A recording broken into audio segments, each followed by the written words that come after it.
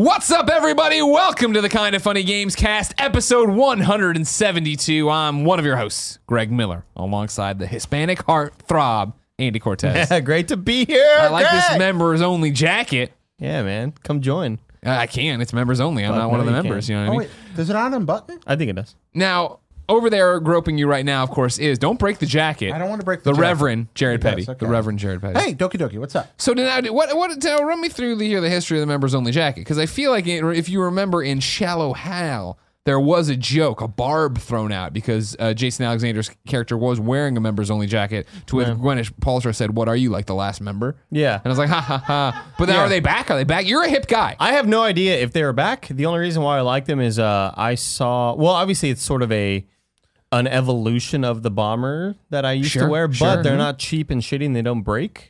As like the pockets don't tear as easily. They're much higher quality. Now, granted, they're like twice the cost, but I'm fine paying for quality. Yeah. And in Ricky Bobby's dad is wearing one in Talladega Nights. Yes, and that's true. And I think it's Reese the same Bobby. color grace, and I was like, I want that gray fucking members jacket. So Yeah. I bought the black one, then I bought the gray one. I'm trying to buy one that's like called Sea Blue, but If you see it, shout it they out. don't have them. They don't have them in smalls. They're like sold out on Amazon. I remember the sea blue ones. So I'm old enough that I actually wore one of these unironically. Yeah. Like back when they were still new and relevant. And mine was actually about the same Well, that's color my as thing, yours. right? We've come around, is what I'm Yeah. saying. So, no, they started off being popular. Then Yeah. there's the Shallow Hal joke because they're not popular, but now they're popular. Have we come around? I don't know, but Andy, I we wear have. them. Andy, you are one of the coolest people I know. In Reese terms Bobby of looks. wore it. Yeah, So I know. don't know. Well, yeah. Reese Poppy's, the guy keeps a cougar in his car. He knows what's up. Yeah, I just bought it because I wanted a higher quality, better version of the other jackets I'd been buying, and a lot of people seem to like them whenever I'm wearing them on these podcasts. Hey, Sure. where'd you get that jacket? Amazon.com. Maybe it's no longer sort of frowned upon or whatever. Sure, I don't, okay. you know, I think don't it's know. rad. I don't really care. How are we evoking Shallow Hal? It's just what came to mind about the members only jacket because it was such a great burn. And for I her. remember Such that. a great burn. I remember that. So what are you, like the last member? Yeah. I need a tail. It's a good joke.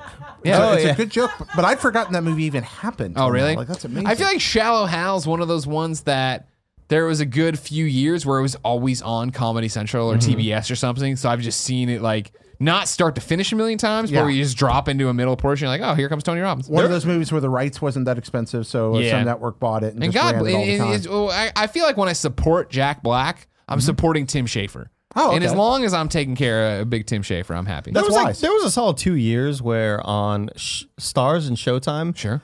nonstop, like Rush Hour, Shanghai Nights, like I was all about it. Yeah, I was like, yeah, HBO, sure, it's more expensive, but they don't have all these buddy cop movies that are really hot and popping right now. I was all about the Rush Hours, Shanghai Noon, Shanghai Nights. Sure. There was a few others that I don't remember. Sure. And Well, Rush Hour 2, 3. sure, yeah. Dang, he ain't going to be in Rush Hour 2? How funny Blue is- Streak. Blue Streak was on HBO. Blue Streak was Ooh, yeah. HBO. Martin Lawrence. Remember that? Luke Totally. Wilson. Okay, yeah. I still have Stars through Amazon. Oh, yeah. Like, yeah, I went and grabbed it, and I still like having it. I watch a lot of movies. I don't watch that much TV, but I watch a lot of movies. Sure. And Stars is good for that, like, mid-level, just like, hey, I kind of want to watch a movie at 11 before I go to sleep and watch Yeah. half of it and then go to bed. And Stars is great for that. Blue Streak was known for Martin Lawrence saying, "Believe that." Remember that? No. You don't remember that? No, I don't remember We that. no. so Nick and I were like sleuthing, and we had Rudio Google like quotes from Blue Streak. Wait, you had Rudio? Rudio, yeah, the guy in chat. I was thinking Okay, Rufio okay. for a minute. I was Yeah. like, whoa. I thought we it's had a just new like- nickname for Cool Greg or Kevin or something. Well, Rudio. we were asking Chad, what are the quotes from Blue Streak? Like, there's a line that, like, because Nick was comparing it to oh god, Independence Day, Welcome to Earth. No. With Will Smith, Martin Lawrence and Will Smith in Bad Boys. In Bad Boys, where he's like Mike Lowry, he's doing that thing or whatever. don't remember Well, anything. in Blue Streak, he says "believe that," like believe that or whatever. Yeah. So there you go, guys. This is some Gamescast. deep lore. If you didn't know, this is the Kind of Funny Games cast where each and every week we get together to talk about all the things we love in video games. You can get the show early. How early, Andy? Oh, the 4 days. So early you can be watching us record it right now Sure. on patreon.com/kindoffunnygames each and every time we record it. However, you could also go to patreon.com/kindoffunnygames, get the show when we put it up as one MP3 or one big video that has a pre and post show that no one gets to see unless you catch it live or support us over there on the Patreon video. Of course, if you don't want to give us any money, you can get it for free. YouTube.com/kindoffunnygames and podcast services around the globe each and every Monday morning. Some housekeeping before we get into the heart of the matter. That is Detroit Become Human review. Next week, it's what you've been waiting for, what you've been subredditing about, what you've been tweeting about. It is our annual E3 Predictions Gamescast. We will all come with multiple predictions for what we expect to see from the show when we talk about Sony, Xbox, Nintendo, and then all the third parties. Then, of course, that means E3 is right around the corner. At E3 this year, Kind of Funny is going hard, going deep, getting in them guts, as Andy says. Jeez, hell yeah, man. Do you not say that a lot? No, Kevin says that. Really? No. Yeah, you do. Kevin, do you say get in the guts a lot? Because it's about eating food, right?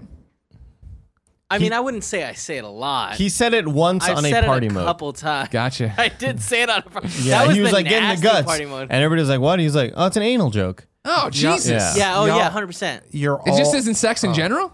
It's specifically No, anal? it's sex in general. Thank you. Yeah. E3 is coming up, and we're getting in the guts going hard. For each and every press conference other than the PC one, we'll be doing pre and post shows and live reactions. You can watch along on twitch.tv/kindoffunnygames with us. If you want to watch it without our commentary, no big deal, but make sure you come back for the post shows. If you miss any of that, the live reactions, the post shows go up on youtube.com/kindoffunnygames. The post shows, of course, are Gamescast. They'll go up on your podcast feeds as usual. We will be doing that Saturday through Tuesday before we go down to LA to see a bunch of games, do a bunch of things, probably do a live stream, wink, wink, that I can't tell about next or yet, but one day you'll know about it and then we'll be able to promote it correctly. While I'm here, patreon.com/kindoffunnygames keeps all the mics on. Thank you to all these people for their support. Of course, thank you to who, Andy? Paul Walker. No, Tom Bach. Tom Bach. Patreon producer Tom Bach. Now, while we're here, of course, thank you to Paul Walker as well. Yeah. Come on now. Rest in peace. Tom Bach, we love you, man. Go Spurs, go. Next season, baby. Let's do it. And finally, this episode is brought to you by Blue Apron and 4 Hymns, but I'll tell you about that later. For now, let's begin the show with what is and for once will be the Detroit Become Human review. Let's get into it. Time for a David Cage review. Oh, Tim's not here because he's at a bachelor party. He's not dead. Andy, What's up, Greg? you and I have been playing Detroit Become Human. Correct. Have you beaten it? I did. I beat the game. I did not try to go back and get multiple endings. Okay. Not yet. Okay. But I have talked to other people and gotten other endings. Yeah. Who have also played it. Sure. Barrett Courtney, who works at IGN. He Never heard played of it him. earlier. No. He and I just had a nice little discussion after work and talked to each other about our stories and how our stories unfolded. How different were they? So different. Yeah. Holy shit. Right? And I think that, obviously I think that's the most compelling thing about the game is like having, telling your story. And sometimes that can be kind of watered down because some of the decisions may not be super important or that changing. But in this game, I feel like they are. I mean, like compared to old. Oh, okay, your past old, ones. yeah, to old. I want to games, point out, too, just while we're getting into the weeds here, as we start to dip our toes in the water and go to the deep end, we're not going to spoil the game. We're going to stay away from specific spoilers. Right, Andy? Sure. Okay, Yes. cool. Yeah. No asteroids yes. are crashing Yeah. here. So I've beaten Detroit Become Human as well. I played through it with my wife, Geneviève Saint-Onge Miller.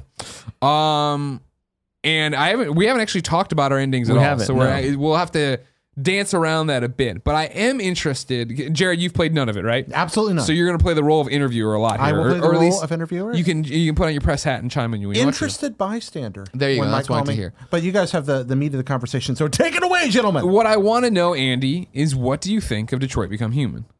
I think it's a good, not great game. Okay. I feel like all of the different endings and all the different branches that you can take is this not only the strength but the weakness of the game, where some decisions that you make, your characters start to their stories and their statements and how they feel sometimes contradict how they felt earlier. And I know that I was talking to Kevin about this. I feel like if you pick certain, if you have certain decisions made in the game, somewhere in there is like a flawless narrative from that's told perfectly. Sure. And it's like, yeah, this is a really well told story. But I feel like if you do take different paths here and there, your characters start to not only contradict themselves sometimes, which They're incongruent. sure, but it could be the fault of the player, but I mean the choices are there for the player. So somewhere in there's an incredible story And I do feel like I experienced a lot of moments that blew me away and was like, holy shit. And talking to Barrett about this stuff and telling him my story, he was like, fuck, I didn't know that. Like, yeah, dude. Like, we were really excited to talk about it. I was really excited to talk about some of the outcomes of some of the characters. But I think at some points it can feel a little bit too overdramatic. Oh yeah, I do feel like this really wants to be a dramatic motion picture, and at some points the characters react some ways where you're just like, oh, I don't really know if that was earned. That felt melodrama in a David Cage game. Right, that's what's getting kicked around the internet so much. And I'm not making fun of you at all, but it's kind of the guy's trademark. Ham-fistedness he's a super direct storyteller. I'd like to go back before you move on and ask a question about that narrative dissonance, if you don't mind. You were talking about characters kind of making choices that earlier contradict choices you made. Do your choices change dynamically with earlier choices? Like, as you move forward, are you the one choosing to make your character act out of character, or is the narrative taking what you did, then making that decision, and then placing you with a decision you wish you didn't have? I feel like they try to lead you in certain directions, right? But towards the end of the game, if you acted a certain way, certain decisions are then not unlocked for you, if that makes sense. So it's sort of like I don't know, Telltale games where decisions unlock for you and show you like, or even like Paragon Renegade stuff in Mass Effect, where if you act a certain way a certain amount of time, you get additional options, additional conversation trees unlock for you. But because I acted a certain way, I felt like I was, it's hard to get into this without spoiling stuff. But I feel like I was acting a certain way with one of the characters because I felt like it. I think, for the record, I don't know what thing you're driving at. I'm not saying we can't say any specifics. I think I'm looking at the camera if you're an audio listener. I don't know how many people are coming in this sight unseen. I think what we knew from preview material can be used going forward, right? Where Kara, I think we already knew was going to, because I'd pitched this all in the Games Daily Show based on like trailers, right? Kara was the android with the girl. It seemed like that would be motivation for her to leave and try, because the whole thing is about them breaking out and becoming human, right? Or are they going to become human? Connor is the cop. He wants to be the cop robot. Great. And then Marcus is the one that they've shown through trying to lead this robot revolution kind of thing. And correct. Fight for androids. And for me, the story, because I don't want to handicap you, or that's not even a PC term anymore. I don't want to take you out right now before you get going and then have it go to me and me talk about like what Marcus means, because like Marcus for me is the weakest thing, because his story I think gets so fantastical and makes so many quantum leaps of like, how the fuck, okay, that's what's happening, all right. And to clarify, there's 3 main storylines. There are 3, right? yeah. Okay. And so Marcus is one of those 3 main areas you travel through. Yeah. And you know, of course, as you go through the game, the storylines do sort of mix up with each other. But for Connor, who's the cop, I felt like I was making decisions that would best tell the story of the game rather than sort of curate this experience that. So you think you were trying to, you were playing Connor to get what you thought the most to try to get the most out of the game, not necessarily what you wanted. Exactly. To do. Yeah. Gotcha. And it did kind of screw me in the end because I ended up with a Connor that I didn't really want, where I got too deep into a certain side of the character that I didn't really want him to be, you know? Interesting. And I thought it fed the story better early on. Connor's somebody who's becoming conflicted. You know, he's a cop and he's still a robot, but he also he abides by the law and he wants to. Wait a minute. It's in Detroit. Yep. And he's a robot cop? Yeah. Yes. That's right. It really is RoboCop. He has a gun in his leg, too. That's what I'm just kidding. He doesn't have I got so excited for a minute. Yeah, so he... I want Telltale's RoboCop so bad. He tries... obviously, he's like he's all for the law, and he's like, if you fuck up, I don't care who you are. I don't care if you're a robot. I'm going to stop you. That's what I was made to do. Yeah, I'm programmed to enforce the law. I am programmed to enforce the law. But you start seeing some conflict there where he starts feeling a certain way, and the game is sort of wants you to break those restraints, but You didn't want to? I chose to kind of lead it on for as long as possible before I eventually did. Oh, wow. Interesting. And by the time I wanted to, it was too late. Like my character well, you had did that to yourself. You can't blame the game for that. Sure, For me, I thought I just felt like things were changing too quickly. I felt like his opinions on things were changing way too quickly and way too dramatically. Where I was like, man, like that's fair. That's fair. That just seems like that's out of character. Yes, exactly. That was for me. I hear you on that front. That makes sense to me in terms of it. For me, the Connor storyline, I think, was my favorite, and I think it's just because it's your traditional buddy cop movie, right? Where hey, you're Connor, you're this android. Guess what? We're of course partnering you with the incomparable Clancy Brown, who happens to be a down on his luck alcoholic detective who hates androids, right? So like you have that thing, and then it is I totally leaned into the buddy cop movie way. Totally. Cool, like no. I love Clancy Brown as an actor, and then even the performance he's giving here, I'm all in on him. I thought he was great. I'm backing him up. I want to do that, whereas you could have pulled back and been more, I'm going to follow the letter of the law and be the android, which puts Clancy off of you rather than on your side. So you said, go ahead. Which threw me off. That's part of the storyline that did throw me off because I feel like Clancy's turn happened way too quick as well. But that's just how you played it, no? Or do you think that's how it just happens? I think, again, I think that just some of these decisions rush different parts of the story where it doesn't feel natural at all. And for me, what's so interesting in my playthrough and my review, I guess, of Detroit Become Human is that Jen and I, it was very much, we were getting ready for Judges Week. I got Detroit Become Human, but when I get back, I'll have time before this review right here. I'll play it when we get back. I don't want to start it before we leave. And it was that Friday night we cooked dinner and they were sitting there and I'm like, I got Detroit. Do you want to just pop it in and play for a little bit? And we played however many hours and then played a whole bunch on Saturday. And it was like, we were riveted. It was like, wow, this is so interesting and so well done. And the characters and their motivations and the people they're interacting with, their families or whatever you want to call it, their, employers or owners. Yeah. This is all really, really great. And there's a pivot point where Saturday night we stopped playing and we went out to dinner, and in the car, there was this great moment that I think I'll always remember when I think of Detroit, of us sitting in the back of this Uber just silently, both of us looking out different windows.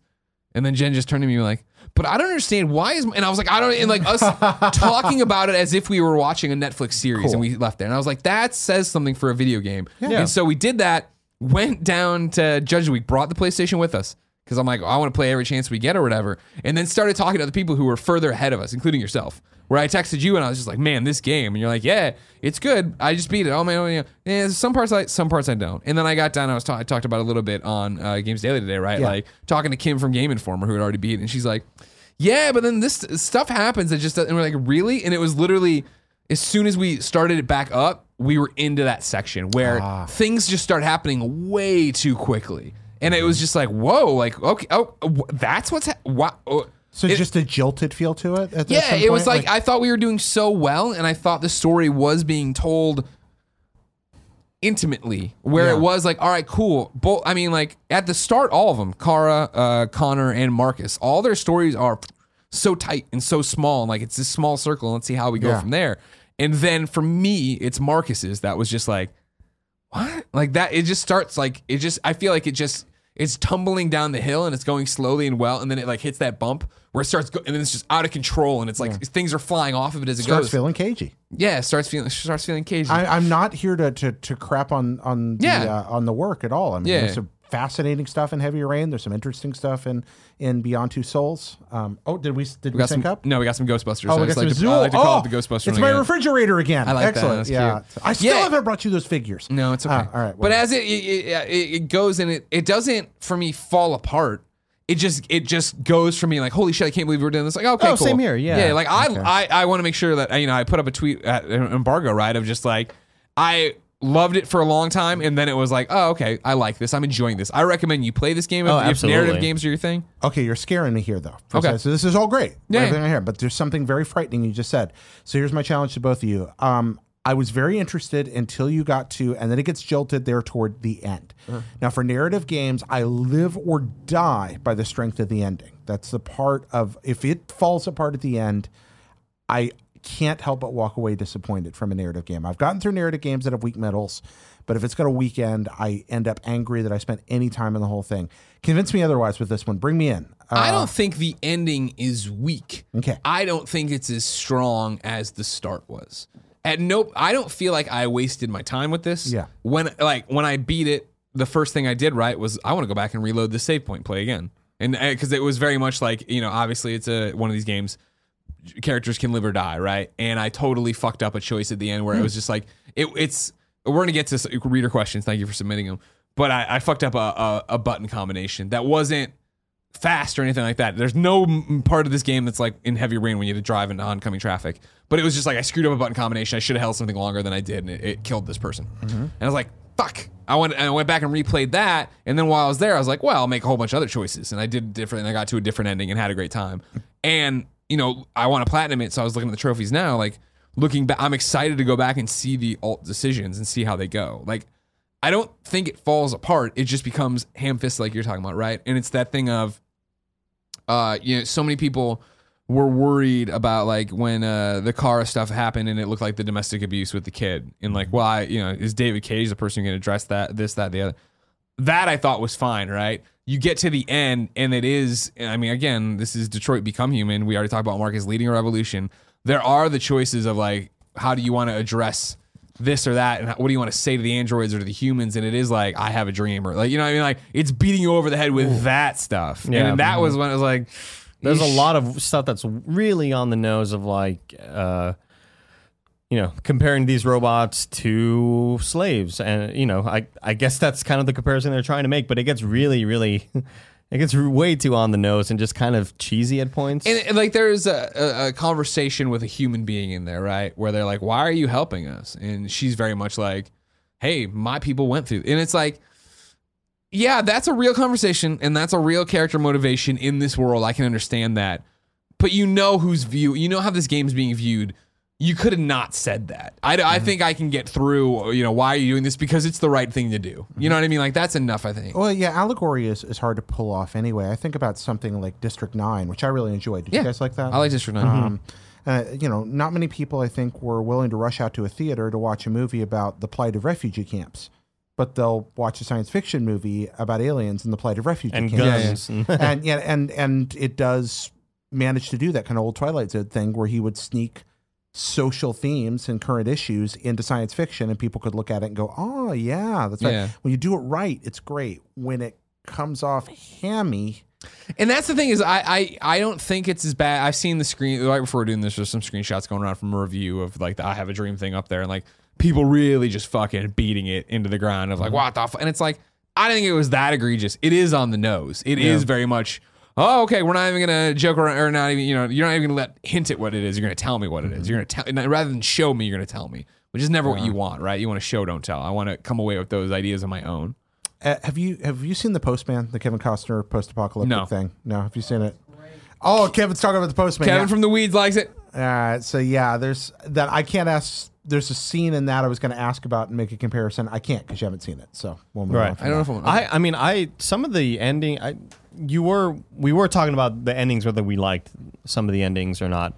A few of the endings that I got in my playthrough, actually mainly for just one character, that I was retelling the story to Barrett about, my roommate about, retelling what happened with this character because he told me what happened with his, and telling him I got goosebumps. I got kind of like, this is sort of like teary-eyed almost, but not really. Like, one of the endings that I got just blew me away, and I thought it was so well done.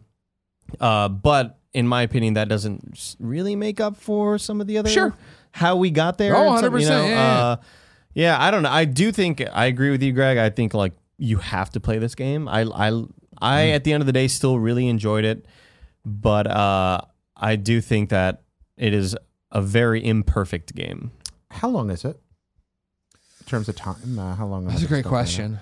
It's really hard for me to tell. I'd say like maybe around 10 hours. Okay. Yeah, that sounds about right. I feel like I'm trying to think of how I broke it up, right? With Saturday or a little bit Friday, a lot Saturday, a little bit on Sunday. Mm-hmm. And then I think it came back and it was like just one more sitting. So okay. So that's long for a narrative game. Yeah. But it's I mean, it goes too fast, if anything. And that's the thing. And I enjoyed the scenes. I enjoyed the breakout. I think the interface on the game is brilliant in terms of, hey, think about Heavy Rain, right? You'd finish it and then you get somebody's face as a loading screen while trophies popped. and you were like, oh man, I wonder how different that scene could have gone. Yeah. And the fact that they embrace being a game and you end now and you see this tree, this giant like skill tree kind of, but it goes through and it shows your choices connecting to your ending, but it shows all the question mark ones shooting off. Yeah. Do you get like that wonderful, I bring this up since every show, Tactics Ogre ability to go back to those nodes and follow it straight from there instead of playing all the way through? Not from the nodes. I think you just have to restart the scene. There's checkpoints. There's checkpoints within the scene. That's still pretty good. Yeah, I'll take so that. that's the thing is like you have this giant tree branching out showing you what you did, where you did. Clearly, like, you know, you asked this question, which had this new path shoot off of it, right? And then even there's things you didn't light up. When you go and you want to jump back in, which I was doing right at the end, it asks you if you want to just do it and not save anything, but it won't affect your tree, or do you want to jump in and save and it'll fill out your tree? So you go in there and then now you have your original playthrough up there, but then you now have the other one in there as well, so you can see what happened there. I really like that. Yeah, that's I mean, exciting. like, they're huge, and that's why I was like waiting for the trophy list to pop, because it was like, wow, like that's crazy gargantuan. Like I can't visualize playing through each one of these things and not knowing if that's what I need to do. I feel like after every scene, there was a conversation between my girlfriend and I, looking at the web and being like, "Wow, I chose to do this. If I would have done that, look at that shit. Look what that sort of branches off into. I wonder what that could be." So some of the biggest appeal of what both of you are sharing, you just said, Andy, you said with my girlfriend, you said with Jen, both of you played this with people you love side by side. It was, and it's an awesome experience to spend with anybody. Like if it's just a friend of yours or whoever, like it's going to be something that you both watch and you both will sort of challenge each other on the decisions that you may have made. There was a few times where she was like, "Shouldn't have done that. You fucked that." I was like, "Yeah, I know." And I do think there are moments, because you mentioned you messed up a QTE where a character died. I mean, there are definitely QTEs that don't affect anything, that are very much sort of the crumbling wall in Uncharted, where it doesn't keep crumbling unless you keep moving up. That sort of thing. It's all very visual, sort of just to kind of to add adrenaline and you know, to sort of get your blood pumping. But there were a few moments where I'm towards the end of the game and I am really hoping not to fuck up, and I do mess up a QTE, and that didn't change anything. You know, there are moments where you mess up and it's very forgiving of you, or there are moments where, as Greg, you know, mentioned earlier, a character died. I don't think the only reason I had characters die was because I chose not to go back for them. That sort of thing. Oh, interesting. Yeah. I'll explain it to you off the air. Yeah. Before we move to reader mail, this is cool because that's why I love doing this show. It's celebratory and it's informative and interesting, and I work with really smart people that love games. But before we sat down on camera, I could not have cared less about Detroit. Yeah. And right now I'm like, nah, I think I want to go play this now. It's really cool. I feel like it's a fascinating game. Yeah. And that's the thing is I think it got really close to being like, holy shit, I can't. Oh, okay, now we're coming back down. I think if it could have maintained this, it would have just been like, wow, I can't get over it. It is a game that I've thought about since then. You know what I mean? I'm happy with the endings I got on my first one, but I want to go do this. I do want to go make the choices. There are a lot of, like, you know, inconsequential choices, as you're saying, but I think even when you make those, it's what I used to talk about the Telltale book, right? Of like shading in your version of the character. You know, like this is not a spoiler, but Marcus, right? He plays chess against his owner or whatever, his helper or whatever you want to call him. No, I played piano. Oh, you played piano? I played chess. And so, like, for me, it was like, do you want to win? Do you want to lose? Or do you want to draw? You know what I mean? And like, I chose to lose, I think, right? And it was like, no, I chose to win. I don't have the trophy for the other one. But it was like, for me at the time, there was a justification for that. And then there was a conversation about, all right, why did you do that? I know you just did there. I think some of the characters are super well written, and then we run into some that are like just really stereotyped characters in a movie that you would watch that maybe aren't very good movies. Like I don't know, like super overdone, I feel at some moments. Yeah. And then it's just, and like we were talking about earlier, I always make fun of the origami figure in Heavy Rain, right? The origami killer, who just shows up in his hands. There's the leaps I have with Marcus's story logic, but then just the logic of the world, just doesn't make sense sometimes. Right. Where you're just like, all right, like this wouldn't solve the problem, or how does that? But it's like, whatever. You're watching a movie and not like, not a Schindler's List or something. You're watching a DC Universe movie. All right, you can talk to me. All right, this is better than a DC Universe movie. All right, don't insult Detroit by putting it in any bucket with Suicide Squad. All right, I'm very, very happy to hear that. Actually, that sounds. You want to hear some reader mail? I'd love to. I want to start with this one right here because we were just talking about it. Kind of. Fabricio writes in and says, "I don't like QuickTime events. Is this game for me?" I think so.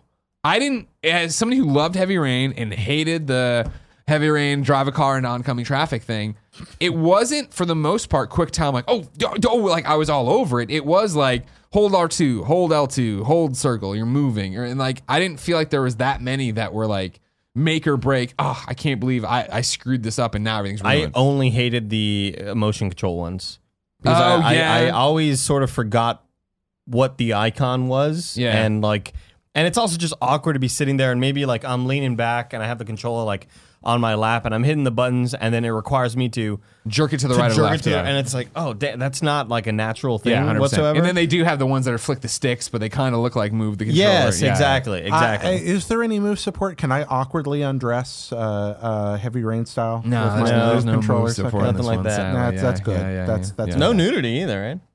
Not in any of the stuff I saw. Yeah, in terms of when I played. Whoa. Yeah. I was wondering about that because obviously Madison Page getting it on with Ethan in Heavy Rain. Yeah, I didn't see that come around here. And not to mention too, like relationships is the one thing they also don't handle. There's one in particular relationship I really think is so terrible that they force on you, which I found really interesting. Where I had made a decision early on, like, no, that character and I are not aligned in anything. I'm not going to do anything to get on her good side.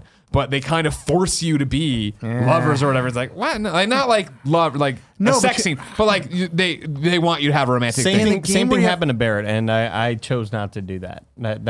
I chose not. But I mean, I tried not to.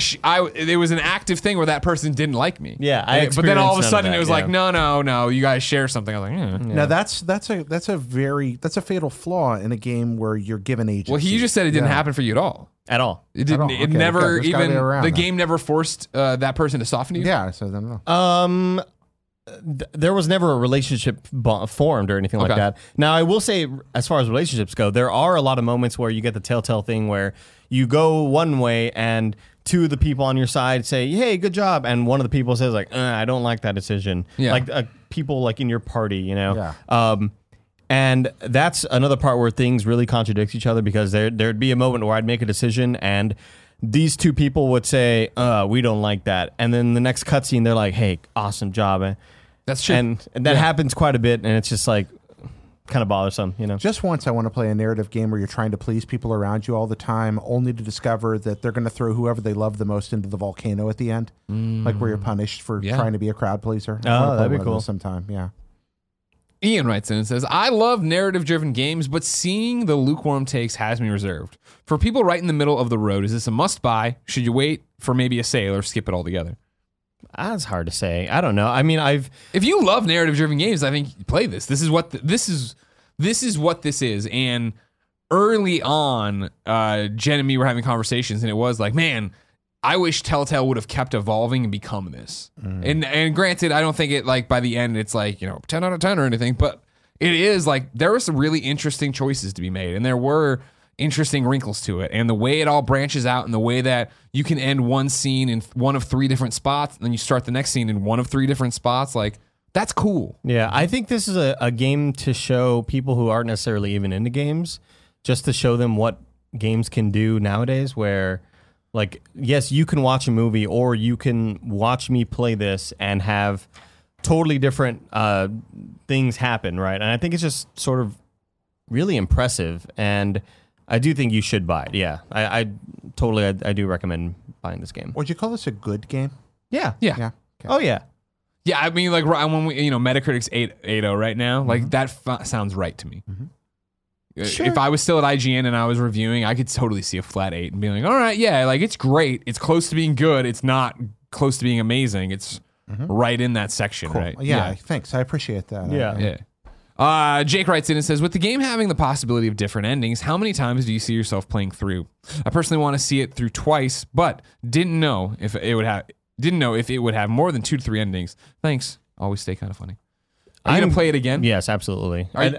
I think it's like the cool game to play on stream where I want to see these different endings, and I think it'd be cool to experience that with people and have people make the decisions for me and stuff like that. Yeah. But also, I did the same thing with Heavy Rain. Like when I beat Heavy Rain, I didn't play the whole thing again, but I played that final sequence to see like, Sure. I think there was 7 outcomes where 3 of them were super similar, but they all had like little tendrils that were tiny, a little bit different here and there. Yeah, absolutely. Yeah, I want to platinum it, so I want to sit down and do it. But the thing is, I don't know with this checkpoint system and the flowchart system if you need to go back and how far. Like, as in Heavy Rain, there was a very specific part for trophies where it was like, hey, have a save here because from here on out you have to make all these different decisions. With this thing, I'm not sure if you need to because I feel like it's just filling in the flowchart for each scene to get where you really want to be. Because at the end, I feel like I got the complicated ending right, where I already had enough of the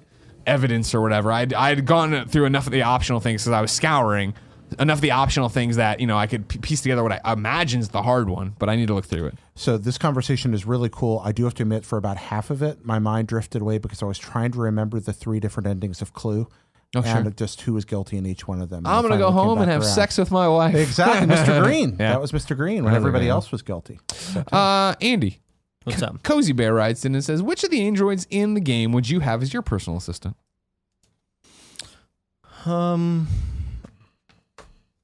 Not Connor. Definitely not Connor. I liked Connor a lot. No. He's a bro. My Connor was a bro by the end. And not like a bro pop collar, but like, hey, you're cool, Connor. I'd say either Connor or I'd say either Marcus or Kara, mostly because they have that sort of like, I don't know, like almost like a loving it, like a guardian, like a loving parent sort of vibe. Yeah. Totally. They definitely give off that loving companion. I think Marcus being the companion to his person and Kara being the companion to her person. You're both like, man, there's a lot of cool family, human traits. There's a lot of like touching moments between them and the people that they're caring for. Yeah. Where Connor, is obviously, he's way more robotic than either of them. Well, he's like an advanced model, right? He's like an experimental model that they put out to try to help do all these crime Is he made things. of liquid metal? I'm not going to ruin that for you. I'm not going to ruin it. Not going to ruin that for you. Does he have a visor? Not going to ruin that for you. Ryan writes in and says, does this game deserve to be a Game of the Year contender? I'd say no. My knee-jerk reaction based on playing it, no. I'd say no, just compared to God of War. We talked about this last for week. me, I think it's God of War. I think it's Celeste. Like, I think that there's a bunch of games that I could see in it before, just because I think it's good, but I think even great by the IGN scale, but I just don't think it's like. I think it deserves to be somewhere on like the best narrative game, sure. or whatever. Yeah, but not. Yeah. I don't see it as a Game of the Year just because I think there are far more flaws than there are in the other Game of the Year candidates. Well, I mean, there's this. I don't know if we get so hyperbolic in this industry that we forget that there does exist a space between worth playing. Oh yeah, it's not this masterpiece, or this. where it's just like good. Yeah, good. Yeah. Some flaws, totally enjoyable and fun and interesting, and you'll be done with it like in like if you play it as quickly as we did in a weekend or maybe 2 weekends. It's not this big giant open world game where it's like, if it's bad, I'm going to lose 40 hours to it. No, this was my thing too, playing through it. And this, even though I know I'm now the guy saying that, they did too much too fast. Mm-hmm. Playing it, I was like, man, I hope this is short. Like I like the story and the choices I'm making that I think the checkpoints, change it. But I would like to go back and play it all the way through again. I think it's just long enough where I don't want to do that multiple times to get all these things. But like, in a different world, I just feel like even they could have, Jen and I were talking about it, right, of no spoilers or anything, but I feel like you could have done Connor and Kara's story and had the Marcus thing happening just in the background of news reports of this, and like it's affecting their lives, what's happening, but I don't need to play through it because that's where they lost me. Maybe even drop me into the Marcus stuff way later when I wouldn't be like, this is a weird thing that we're already here, but okay, cool. Again, that's that old Chris Kohler quote where he said he truly believes that in the heart of every good 20-hour video game is a great 10-hour video game. Yeah. I think there's some truth to that. Hey, Kevin, I forgot. So I'm going to tell you now to make a note. Will you do the thing? Because, of course, PlayStation sent us this game for review. Can you put the FTC thing in the very front and the very back of this video? Yeah. Thanks. So there you go, FTC. Don't come after Aram Jabari. Don't you dare. Here we go. Simar Beer says better than Heavy Rain. Yes, but there's something about the murder mystery that I just love. I love that true crime shit. Yeah. But I think this game in terms of acting, in terms of character development and stuff like that, I feel like this game is overall far better than Heavy Rain. And that's what gets interesting about it is I agree. I think it's better than Heavy Rain, but I don't remember being as critical of Heavy Rain as I am of this game. But then I guess that Heavy Rain, I didn't have the expectations of it. And maybe I was just blown away by the fact that there are these different endings. And in it was Heavy a Rain. different time, Yeah. you know what I mean? In terms, because the Heavy Rain, I think, was, if not PlayStation 3 Game of the Year that year, it was a contender when we were working on you. So without spoiling anything, if you can answer this without doing that, I think about Heavy Rain, and I think one of that wonderful atmosphere, a killer that murders people by drowning them in the rain. That's amazing. It's a great conceit to build a story around. And then that, I don't know if twist is the right word, but the turn, the revelations that take place in that, they're really startling if you don't know they're coming. Or they were for me. I didn't see it coming. Sure. In Heavy Rain, are there moments as dramatically compelling as that in this? I'd say there are action-packed dramatic moments that really had my blood pumping. I guess there are a few twists here and there, but I don't remember feeling the same way that I did during Heavy Rain. But Heavy Rain was such a long time ago for me. So here's my thing. It's hard for me to speak to it. And this is me looking back now on Heavy Rain years and years since reviewing it or playing it and review it. Did I? I might have reviewed it. I don't remember. But liking Heavy Rain. You can look it up. We don't have that technology. I wish somebody did. You know what I mean? We don't. Heavy Rain, I felt so many plates were spinning that the story got convoluted for me. Whereas, like you say, oh, he murdered him in the rain, right? And it's like, yeah, I remember him being a murderer. He drowned him. Okay, yeah. And it was just like the reveal of who the killer was there was so ham-fisted, I thought. You know what I mean? It's so weird and so many leaps of logic. It was like, all right, like this one is so much more digestible, which I appreciate. Now, the moments, there is a big, in quotes, moment that if you're paying attention, I think you piece together before you get there. Yeah. Because for me, it was very much like now Chris Roper reviewed Heavy Rain. Okay, good. Yeah. The Roper Report, what up? There was this reveal in Detroit, the big one I can think of, similar to the killer in Heavy Rain, right? And there had been enough comments already about it that I was like, I think I was, hey, Jen, this is what's going to happen. And then when it happens, it's like, okay, well, I kind of saw that happen. I don't know why I didn't see it coming at all. And when Did it get you then? Were you like, oh. Well, when it happened, I was like, I should have suspected something like this was going to happen, but I don't know why I had, and neither did Barrett. We both talked about it. We were like, yeah, did not see it coming. Okay. Neither so of there, us it does did, exist. Okay. And then, but then when we talk about that, and whenever you want to hear about it, that is also just one of the logic things again, though. Just like, wait a second, really? Like, all right. Yeah. Whatever. Like, but it's fun. This is more nonsensical. I think it's better than Heavy Rain, but I think it also has the benefit of being right now. Okay. Where I'm playing it right now. But I do think overall, acting, performances, visuals, the game's beautiful. Yeah. The game's stunningly beautiful. Water effects are awesome. Well, it's also hard to get over the fact that most of the voice actors in Heavy Rain were not American, but they were trying to speak like an American, and it kind of threw you off a bit. There's a couple news addresses. One from this isn't a spoiler, but I want to say there's a woman on the TV making a presentation at one point, and we were watching long enough where I'm like, ugh, and Jen's like, what? And I'm like, this woman is clearly French, and she's trying to play the most American. They did the thing. Yeah, just and I was like, did. why didn't you just cast someone? Overall game of the year that year, Heavy Rain was in the running. Yeah. Oh, there we go. But I think it didn't. Let me look. Oh wow, what a year! It was Halo Reach, Heavy lost Rain, to Mass Effect 2. Oh yeah, Red Dead. Oh no. So then but I think it might have won PS3 Game of the Year. But I don't know. Galaxy 2, Mass Effect 2, and Red Dead. All Mass Effect 2 is my pick. Wow, out of those, really? Oh yeah. Oh man. I remember Galaxy 1. Yeah. Kai says, does the game have a narrative structure such as in a Telltale game, where all branches eventually fold together in the end, or does it spread out from beginning to end?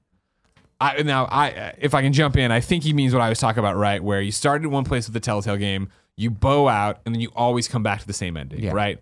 Spoilers for fucking Walking Dead Season 1, Lee is always going to die or be a zombie, but he's dead at the end of it, right? I would say this doesn't do that. This does not do that. This does the flow chart, and you pick up and keep going, and you at no point does it say, all right, everybody come back. This is how it's going to end. Your endings can be more. My ending was far different than what my roommate's ending was. I can't wait to hear your ending. And the three different characters all had very different things happen to them. Yeah. It was cool. Impressive, man. I wonder if we should do just a spoiler part at the end of this. You can leave if you don't have it ruined for you, because I want to know. But I also don't. What was the embargo? Are we allowed to talk about endings? You have to. The PlayStation trophies are. I'm totally willing to hang around. I don't mind. We're not going to do it right now. We won't do it unannounced. So we'll make a big deal if we do it. But I'm going to pull a Gettys. I'll be right back. Oh, you got to pee. Too many LaCroix. Steven says. Yeah, okay. So he says, Steven says, did you feel like you compared the subject matter and themes to other media tackling similar stuff? For instance, did you think about Westworld or Blade Runner when playing through and go, oh, they handled this better than Westworld, or vice versa? No, I didn't really think I mean, obviously, Westworld is on the mind, right? Because it's just kind of... Yeah. We're watching everybody's it right talking now. about it. I do think Westworld handles probably everything better, I feel. Like, just in terms of like how the... I don't know. That's a tough question. It is a weird one. I did think about Westworld, I think, just in terms of hosts and these androids, but I really thought they did an awesome job in this game of crafting a world where, cool, this is what it is, and these are the real ramifications, and these are the unemployed people because of androids, and here's why people are mad at androids, here's where it's set up, here's what is happening is that if, Marcus is going to rebel, here's what it means for everything, here's how there's a realistic response, I feel, to what would happen. Yeah, I guess with Westworld, they serve one purpose, and it's to entertain. It's to play a role. To push them guts. Punch them guts. But in this world, they're everybody. They are employees. They are housekeepers. They are whatever. They're not just a theme park entertainer, sort of thing. So I do think, and I think that's another interesting wrinkle to how they use them is, as I'm watching these androids populate the earth and what they do with it, it was a very thing of like, wow, this really is the next step of Alexa. Where it's like, if they did put out, obviously not this advanced of a model right away, but like Gen 1 model of this, they'd be like, yeah, okay, cool. Clean the house, walk Portillo, do the, you know what I mean? Like, give it remedial jobs around the house, like not send it off for like paint and all this stuff. Like, we're not going to get there right away, but like, that is an actually cool idea. Yeah, I think they did a great job with just crafting the city of Detroit and what it looks like and what poverty looks like and what being without a job looks like, and all that stuff. I think you could tell they put a lot of thought into it, and I think that's one of the better parts of the game. And you're talking about that Alexa, I feel like almost like a puritanical like minister on the prairie from a Western. Yeah, because Angie and I have talked about it. I'm like, I won't have it in my house. Like, and it's not because I'm biased against artificial intelligence, although I do think we don't give that nearly the gravity of thought we probably should. But I don't like it being there listening to me. Are you an Alexa guy? Oh, I love it. Yeah, you got it? Yeah, I got the Amazon Echo in the kitchen, and then we have a Dot in the bathroom. I can't do it, man. I don't want it in there. It's not listening. Like, it's not doing that. It is listening. No. Well, I know. Absolutely listening. No. There's a great Reddit thread I'll send to you where it's an actual smart person who develops technology, totally tearing it apart. Of like, no, it is not listening to you all the time. You have to say the keyword because it only has this many megabytes, so it can't do this, so it can't store that, so it can't be listening. It listens for the key phrase. Here's a crazy moment. Last week on Gamescast, we were talking about some fucking game. Kevin gets an ad for it on his phone, and Kevin has never looked up for. It was an. Yeah, he's never once tried to look for an Atlas game, and it popped up on his phone as an ad. Okay, that was not Alexa being creepy. That was the Lord God bringing you the good news, my friends. No, that was Instagram listening. Atlas makes great video games, and they are there to bring us all happiness. Have we all heard Tim's story about like the coffee table, the light up coffee table, where he was like, "Oh man, that sounds really cool," and then he got an ad. It's like something. Good. Yeah, take all my information. I don't care. No. I'm more annoyed that I went to look at a trophy shop online a couple weeks ago.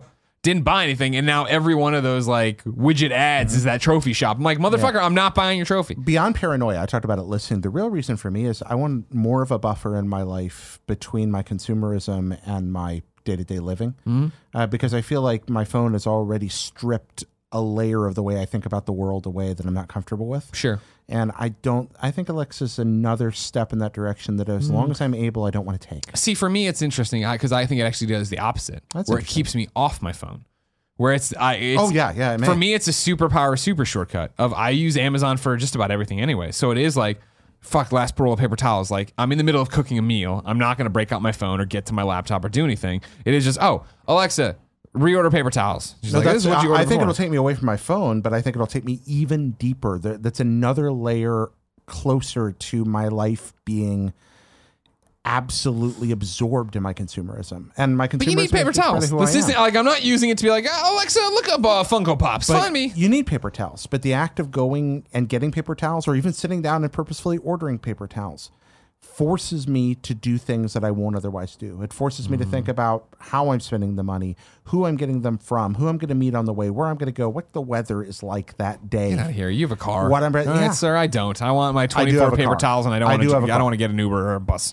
Yeah, I've had enough of you. Well, Good day, I order plenty of stuff. Good day, Jared. Yeah. Good day, I said. Good day, sir. What is that? Why is that ringing in my head and I can't remember it now? It gets used a lot, but I was thinking when Stephen Colbert did it, when he called somebody and was like giving them a hard time or whatever, and he was asking the guy to say he was sorry, and he's like, I'm not going to say sorry. Well, you just did, so thank you. Good day. And the guy's like, I didn't say sorry. He's like, good day, sir. That's from a movie. Final question comes from Paul, who says we often talk of a Nintendo Halo that may cause their games to receive more favorable ratings than other studios due to nostalgia or other factors. Stopping you right there. If you put Halo on Nintendo, that would totally get good ratings. Yeah. Do you think the reverse may be true for David Cage, especially in light of more recent allegations against him in Quantic Dream? I do, Mr. Jared Petty taking shots of David Cage before he even played the game? Yeah. Well, for me, I'm not going to get caught up in the metatextual narrative around that because I am not deeply enough informed to speak intelligently about it here. Yeah. I'm talking purely about the storytelling chops in the past, where his way of making games is... David Cage is not subtle. He's not a subtle storyteller, not consistently. He is very much... He's kind of what would happen if like Sherlock Holmes and Jerry Bruckheimer had a baby. It would come out looking like a David Cage game. And it's weird and funny and strange. The stuff outside of that, I'm not afraid to talk about. I'm just not as well researched as I should be here to answer that question. So when I make fun of Cage, I am talking about his video game making legacy, which is weird. Really weird. I do think this exists. I was talking to somebody else who I haven't mentioned the show because I know I've named a lot of names here. I was talking to somebody else who was playing Detroit for review. And the conversation was, man, I'm really enjoying it, and I really didn't want to because I don't like David Cage. Huh? And it's like, damn, like, yeah, that's. And I should say playing. I don't think they were reviewing, and they definitely wouldn't let that influence their review if they did.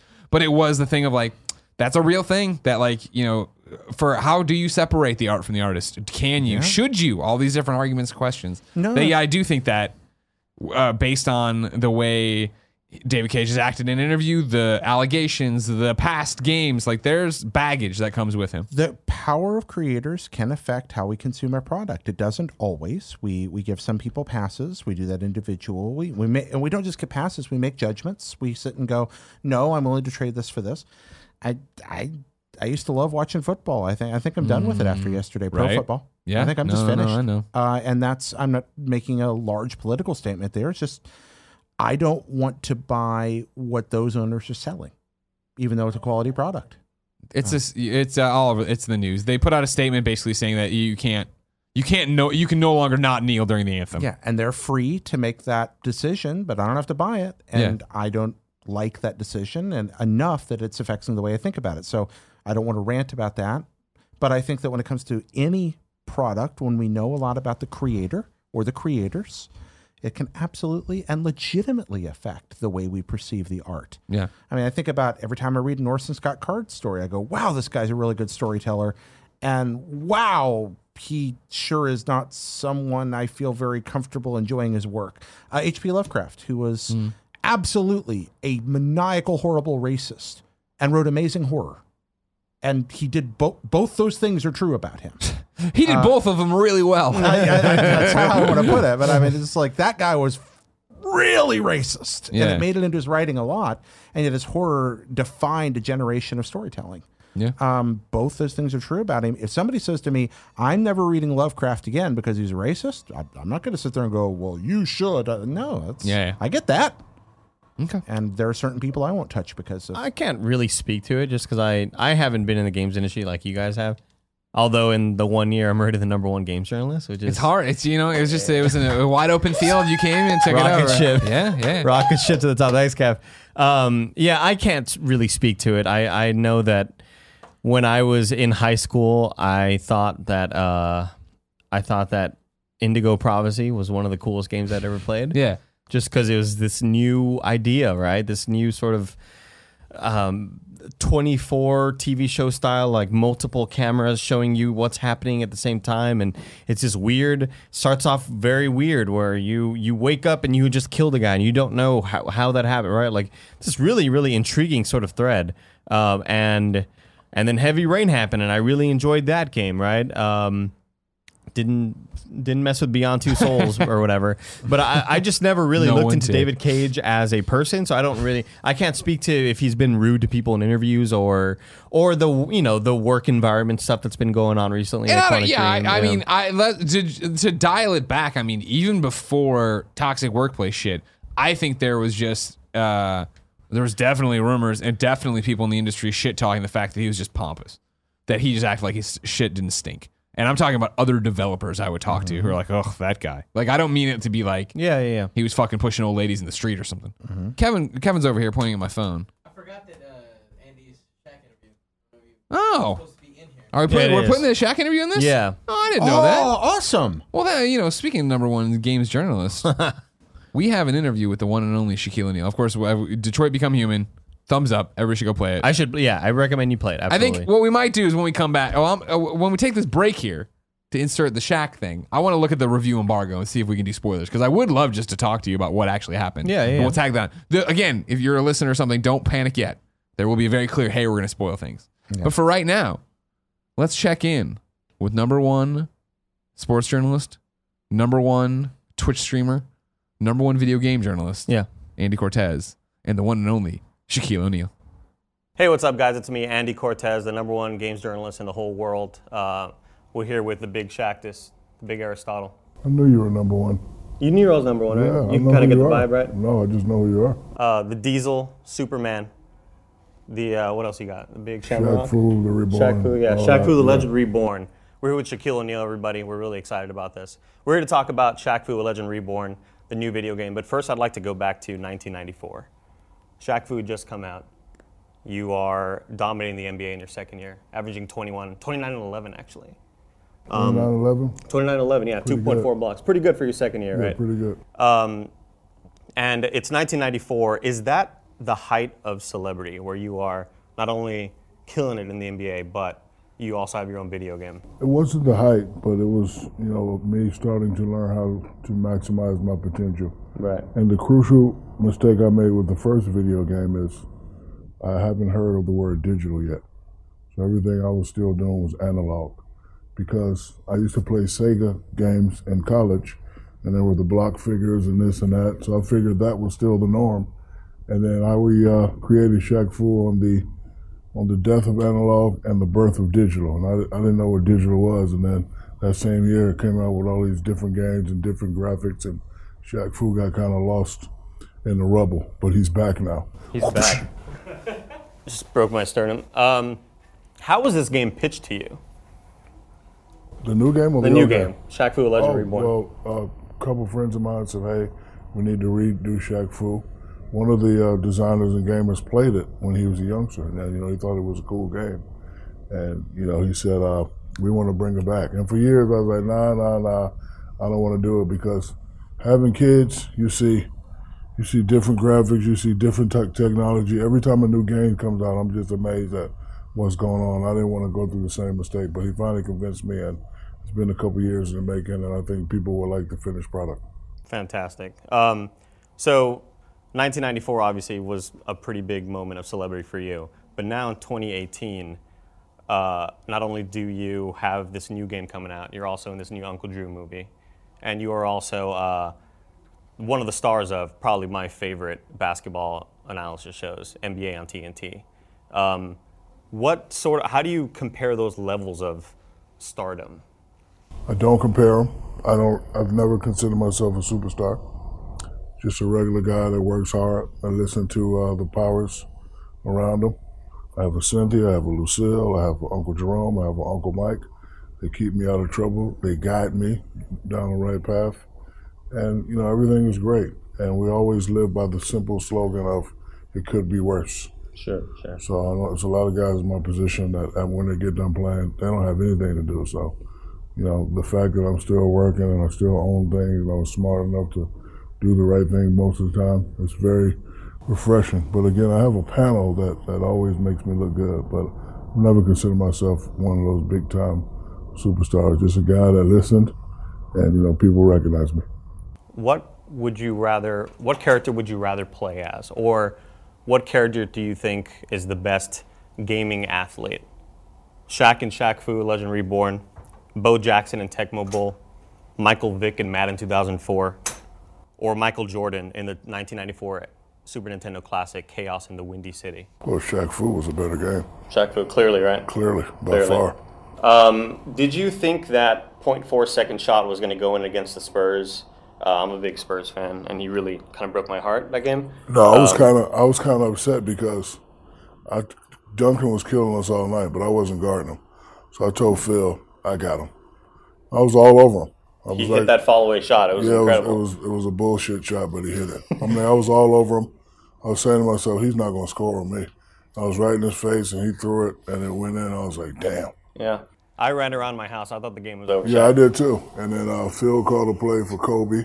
I was the second option for spin-off lob. Right? Yeah, they doubled him, and I wasn't open, and then they left Fish open. He got it and threw it in.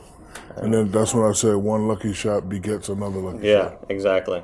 I love the back and forth that you and Charles Barkley have on NBA on TNT.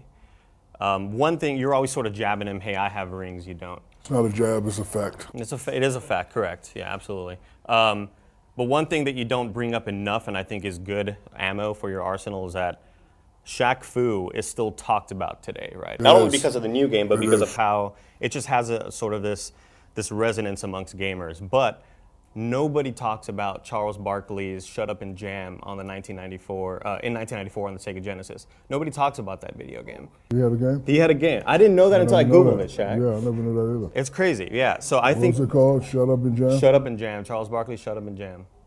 Nobody played it. And so I think you killed it because we're still talking about Shaq Fu and he's not. Shut Up and Jam. Yeah. You're a spokesperson for the General. What's he like? General is very. Is he a cool guy? Cool guy. He's not that small. There's a lot of muscles. That's what I thought. Yeah, nice guy. Okay. Really nice guy. Fantastic. It's crazy sometimes when I'm out, people ask me, "Where's the General?" Like, I have no idea what the General is like. Like he's a real guy. Oh, I thought. Yeah. Hey, where's the General? Well, I don't know. I thought it was just based off of a real person. Okay. Do you have any words of advice for me? Well, I just hit 30 years old, Shaq. But I still feel like I could come off a bench and play meaningful minutes in a playoff game. I still have this NBA fever dream. I'm only like 6'1", maybe. Maybe some people might say 5'6". I would just tell you, give or take. If you're dreaming about making an NBA, you need to wake up right now. Oh, okay. Wake up. Oh, man. All right, well. Wake up. Thank you, Shaq. I appreciate it, guys. It's not that easy. I appreciate you, your words of advice. I'm still going to keep trying, though, because I still feel like I got hustle. Thanks for watching, guys. Tune in. He's the number one guy. Number one world games journalist, Greg Miller. Tim Geddes, back to you, man. Wow, what a great interview. Whoa. Now, the funny thing is that the interview's great, obviously. But you did a morning show where you talked about all the shenanigans surrounding it. Yeah. So you can go to youtube.com/kindafunny, check all that out. All right. Also, while we were cut away, we read the thing for what we are allowed to spoil. We cannot talk. Yeah. Can't say anything. It's very clear, like, please don't talk about all the endings at the end. Like, oh shit, okay, we shouldn't talk about all the endings at the end. We won't do that. So no spoiler cast for that. Not yet. Yeah, exactly. One day though, we'll get to there for sure. Maybe. Yeah, when are we allowed to? Well, I think it just says please don't spoil that for your viewers or they say readers, of course, because they're old people, they're old fogies like Kevin. Yeah. I like reading. Please don't. I'm young. It's your birthday. Kevin, you turn 38 tomorrow. 38. And you look 44, Kevin. To be honest. All y'all shut up. Here we go. Because you are.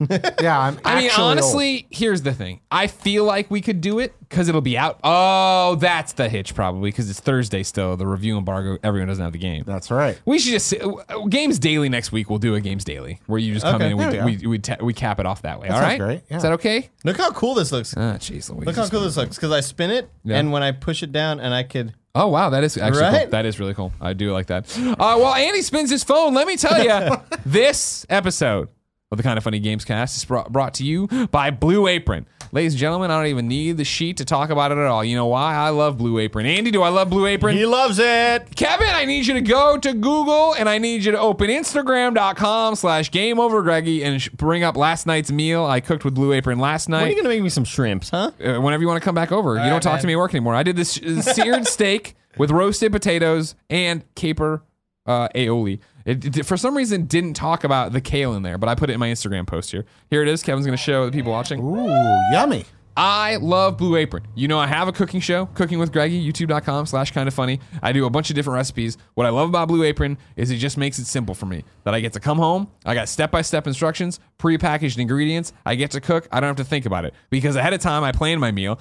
Blue Apron offers 12 new recipes each week, and customers can pick 2, 3, or 4 recipes based on what fits their schedule best. I pick 3. Jean-Vive Saint-Onge and myself do it. It's a fun little thing. I got the mobile app. I put it in there. Choose what I want. It shows up in 45 minutes. Bam. I got an amazing dinner that looks great and tastes great. How's that garlic kale? Good. Real good. Yeah. Because it did it in a very interesting way that I've never done it before. And when Jen was eating it, we always like to eat our food and then immediately critique it as we go. Okay. And so she was trying to guess what I did. She's like, oh, you blanched this and you did this. I'm like, no. What they have you do is, do the steak in the frying pan, sear both sides, pop the steak off, let it cool on the cutting board. You got the fond of the steak still on the pan. Toss in the kale, toss in the garlic, toss in a little bit of this sherry vinegar. Okay. Then toss in a 4th cup of water. Then cover it with aluminum foil. Then toss it around every few seconds, but a minute or so or whatever, and for 4 minutes to get it the consistency like salt and pepper. It's amazing. Nice. Blue Apron's amazing. Learn how to cook. Everybody, get out there. Blue Apron offers 12. I already said that part. Go check out this week's menu and get your first 3 meals free with blueapron.com/gamescast. That's blueapron.com/gamescast. Blue Apron, a better way to cook. Just tell them Greg sent you. There's no way to say that, but you can do it. And the next sponsor is 4Hims. 4Hims.com is a one-stop shop for hair loss, skincare, sexual wellness for men. Thanks to science, baldness can be optional. Hims connects you with real doctors and medical-grade solutions to treat hair loss. 66% of their men lose their hair. Of men. Lose their hair by 35. Thing is, when you start to notice, it's too late. Right now, Nick's using this, and Andy, you're using it too? I'm using it, yeah. It was easy, right? Because you go there, you sign up, you send little photos of yourself, they put you in touch with a doctor, they send you the stuff. Happened within about less than a week, I'd say. Yeah. Nice. And you've been using it? Yeah. It's good? Everything's great? Everything's great. Yeah. Okay, good. It's well-known generic equivalents to name brand prescriptions to help you keep your hair. There's no waiting room, no awkward doctor visits, and you can save hours by going to 4hims.com, answer a few questions, and there you go. It's shipped directly to your door. Order now. My listeners can get a trial month of Hims for just $5 today, right now, while supplies last. See website for full details. This would cost hundreds if you went to a doctor or pharmacy. Go to 4hims.com/GamesHim. That's FORHIMS.com/Gamescast. 4him.com/Gamescast. Jared? Yes, sir. I feel like we've let the show run away with our Detroit stuff. Yeah, that's okay. That's all right. No, it's not. I want to know, what have you been playing? Well, I really missed you last week. Had a lot of fun with Andy and Kevin hearing about their 2018 games of the year so far. We talked about a couple of games we were playing then. I really enjoyed Walden, which I think is very interesting. Right. And Walden kind of... What book is it based on? That's based on Walden by Henry David Thoreau. Okay. Life in the Pond, or Life in the Woods, pardon me. It's a really interesting experience. Talked about that. And that's what led into my next one I've been playing this week, which... so I discovered Walden through each and every weekday on Kind of Funny Games Daily. Right. We do a list of the games that are coming out today. Yeah. There's a very long name for that I can't recite from memory. Yeah, no problem. You probably can. Oh, no. But that's why I have you guys say it. Yeah, so we have the list every day. And I encountered Walden the game through that while talking with him. We're like, that's an odd name. And the developer reached out and suddenly like, whoa, this is a really cool thing. We also have noted several times on Games Daily, I'm always there when the Switch releases come out on Thursdays, that Johnny Turbo's Arcade keeps releasing titles on Switch that we kind of mention and then move on. And I started to wonder, just who is Johnny Turbo? Thank you for asking that question, because I've been wondering myself. Well, I found out who Johnny Turbo is. Okay. Johnny Turbo, not just the mascot for marketing the TurboGrafx 16 in America in the early 1990s, but also a completely different entity, a human being person who has created a number of emulated releases of old Data East arcade games on Switch. So these Johnny's Turbo arcade games are actually old arcade machines with very good emulation done on the Switch handheld in a format. And some of these are games that haven't gotten too many wide releases in other packages before, at least not in a long time, and certainly not portably. Okay. So I played 2 Johnny Turbo arcade games this week. One of those you may know as a Bad Dudes. Oh, Bad Dudes. That's right. Bad Dudes versus Dragon Ninja, distinct for being, to my knowledge, the only major video game mentioned by Steve Martin in a motion picture. So, Which motion picture? that would be Parenthood, where he mentions his boy is playing bad dudes. It's like, well, I guess that's why they call them bad dudes. Is that the one where he has like 12 kids? Or No, that's Cheap Brother Dozen. No, that's Cheaper Cheaper Brother Brother Dozen. No, Parenthood's the one where like they throw away the retainer and they got to dig it out of the Chuck E. Cheese and stuff. Yeah, Parenthood. Kid gets sick. It's actually a pretty good movie, if I remember it. It's been a long time since I watched it. It's got Bill S. Preston, I believe, in it. Does it? Well, it has. Let's see. That's Bill is. Wait, which one's He's Keanu? the blonde. No, Ted Theodore Logan. I'm sorry, I got mixed up. Okay. It's got Keanu in it. Oh. Yeah. Oh, yeah. He's like the deadbeat boyfriend. He's like, we can record our love. Yeah, Like, yeah. how old is it? It's old. Yeah. it's old. Oh shit! Never mind. But it mentions Bad Dudes versus Dragon Ninja, which is a late 80s arcade brawler. And it is exactly as you remember it. It's walking to the right and punching ninjas for many, many stages. Okay. It's a good emulation. It's interesting. I had a lot of fun. I played it on a train ride. You can pump as many quarters in as you want, which is kind of how Bad Dudes is made to be played anyway, because there are parts that are absolutely designed to eat your quarters. But it was fun. It's a good implementation of an old game. He's not remaking the wheel here, but it looks good. It controls well. It's fun. It sounds good. I had a lot of fun with it. So if you liked Bad Dudes and you want to team up with a friend or play it on the go, good way to do it. What if I've never played Bad Dudes? Should I have to go play Bad Dudes? Bad Dudes is not a must-play? lost classic. No, it really is kind of a derivative brawler. It's kind of like if Double Dragon and Shinobi had a baby. It's a must play if you want to understand memes on the internet.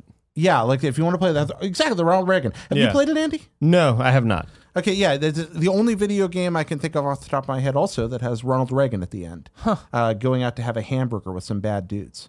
Huh. Okay. Yeah, let's go get a burger, dudes. You got to rescue Ronnie. Are you a bad enough dude to rescue Ronnie? No, I guarantee I'm not. Yeah, the Japanese name Bad Dudes versus Dragon Ninja, definitely my favorite. Okay. I think in Japan it's just Dragon Ninja. The other game from Johnny Turbo's arcade that I sampled is Super Burger Time, a very rare arcade game, the sequel to, or one of the many sequels, because Burger Time has a weird, strangely convoluted family tree. It's like Detroit, where it's just exactly like that. Yeah, because you have Peter Pepper's Ice Cream Factory, and they have the weird and television exclusive sequel, and then you have Super Burger Time. David Cage is not proud of this one. You guys ever played Burger Time? Never. Yeah. Burger Time's fun. Yeah. The original Burger Time is a ridiculously difficult but very good precision arcade game. It's one of those games that, like, if you die, it's your fault and you're angry and you throw your controller and then you go back and you play again, because if you can really master Burger Time, you've accomplished something. You'll be like, whoa, I have poured way too many hours into being chased around a map by little eggs and wieners. There's dancing wieners. If I had a nickel. Cool, I get chased around by dancing wieners all the time. Well, I don't remember exactly the context, but I remember there was a video at IGN somebody made once. I was in it where they were talking about the nightmarishness of Burger Time and describing, what they thought of the horror, the nightmare of being chased around by giant wieners. To which somebody wrote in the comments, not to be ironic, but for some of us, being chased by giant wieners is actually a good dream. Not a nightmare. Fair point. Yeah. So Burger Time's really good. Super Burger Time's interesting. Had you played it before? Yeah, but only through emulation and ages ago. Are they gonna say it's interesting? There's some deep lore with no, because it's sort of a remake of Burger Time. It gives you way more weapon agency. There's a lot more enemies, but you also have the ability to hurt them more. It scrolls, which the original Burger Time didn't do. Burger Time's about making giant hamburgers, and it's all about chaining. That's what makes it fun. Yeah. To be bad at Burger Time, you die quickly. To be mediocre at Burger Time, you can survive. To be good at Burger Time, you're learning to chain combos and crush enemies and build multipliers, and you can build these insane scores. So it's the kind of game you can get. It's like pinball. You can get really, really good at it if you practice a lot. Super Burger Time has a lot of that in it, but it's a little more forgiving. And it has continues. You can pump more quarters in. Sounds good. It's fun. It's not like a lost classic, but it is a game that has not been widely available before. Okay. And I like that Johnny Turbo is bringing this out. I'd say Johnny Turbo, well done. There's some other games in that arcade. Those are the two I played this week. From that. Sly Spy, which is kind of a neat little spy arcade games on there. They're $8 each. That seems steep. Right. That's the hard part that's how much it costs, I believe, to make these games and have a chance of making money on them. Okay. You buy a big compilation disc, a video game, 20 things from some publisher. They're varying quality. But these are games that folks were not putting a lot of time into or effort into before necessarily. And to have them on the go like this, that sounds like a boutique price, but I think it's about what it costs to make this happen. Okay. And so I say go Johnny Turbo. I'm looking forward to see what he has available next. Super Burger Time or Taco Master? Super Burger Time doesn't have platinum. Taco Master got a platinum. Yeah, there's that too. Super Burger Time's fun. I think I prefer original Burger Time still because it's so difficult, but Super Burger Time you can certainly play longer. Now you got me thinking about Sushi Strikers. Yeah, come on. Now, of course, I don't know anything about that. What's that? Sushi Strikers? Don't know anything about it. I'll show it to you when we get it. Sushi Strikers. Demo's up, I think, right now, actually. Yeah, Sushi Strikers is neat looking. I really think that's radical. So I hope I didn't rant too long about that. You didn't. I invited you to. I'm glad you did. Invited the rant. Well, you got one final game, right? Yeah. I mean, as always, there's been Red Dead because I play that for Red Dead Radio every week, and I am a slave of desert golfing. So yeah, of course, must continue on through that. Rapidly approaching 2,000 holes. Jesus Christ! So getting on my way there. But the other game I've really enjoyed is Indie Creates Bloodstained. You just got this last night. You've already played a lot. Yeah, I played not like hours and hours, but I got as much in as I could before I realized I need to sleep. Yeah. It's really fun. Have either of you guys pre-ordered Bloodstained? I haven't pre-ordered it, but I told you I got a code. I played the first level last night. Okay. And I was like, okay, I see what you're doing here. It seems for me, someone who doesn't have that affinity for 8-bit games and remembers trying Castlevania at people's houses and just being like, man, this is too heavy and I'm dying all the time. Mm-hmm. It seems like it reminds me of kind of Axiom Verge and the thing of like, oh, wow, this is clearly inspired by, obviously Super Metroid for Axiom Verge. It's inspired by Castlevania and it's approachable for me. Same thing of a Shovel Knight, right? Of like, this is approachable in a way that has modern tendencies to a classic idea. It does. It feels like it has that kind of that learning curve built in a little bit that the earlier Castlevanias didn't as much. Later Castlevanias got easier, but the 8-bit Castlevanias are just viciously difficult. The first and third, especially, 2's not too bad. And this one kind of eases you in more, which I really like. It's a really smart, people hear me talk about old games a lot. Most old games are bad. Just like Thank you for finally saying it. Yeah, tons of old games. Old game is old, man. Old game is awful. The ones I talk about are the good ones. The Castlevania 1 and Castlevania 3 are both bona fide masterpieces. This one draws from the best parts of those and then adds to it modern game design, which is what they did. Inti Creates did Mega Man 9. Yeah. That's what it did. It's like Inti knows what they're doing, man. They're a talented group. They did great stuff. And Mega Man 9, my favorite Mega Man. That's right. I like it more than 2. Okay. I like it more than X. Yeah. Oh, yeah. Absolutely. I like X, but I like 2, 3, 9, and 10 more than I like I'm dying of thirst. I'm going to go get some LaCroix. You should get some LaCroix. Will you bring me another, please? Yeah, I'm going to bring it for the group. All right. Group LaCroix coming. Do you have any interest in this thing, Andy? Have you seen it yet? I did see that. I saw them when they were here, actually, and they were showing us the very limited NES color palette. Yeah, which is really cool. Very similar to what Shovel Knight did, where it's like we're trying to be as like authentic with this as possible. Yeah, Shovel Knight created like they cheated a lot, but they gave you that vibe. They gave you that feel. Indie Creates really does seem to have kind of doubled down. Like if we is it 4:3 ratio or is it at least widescreen? It's widescreen. Okay, and I mean it does a lot of flubs and there's some stuff in there that's definitely cheated on, but it creates that vibe of a legitimate game, and it feels very specifically like a game crafted around Konami's proprietary VRC6 chip, the one that was used in Castlevania 3 in Japan. It's got this kind of neat color palette, this cool parallax scrolling effects and background things.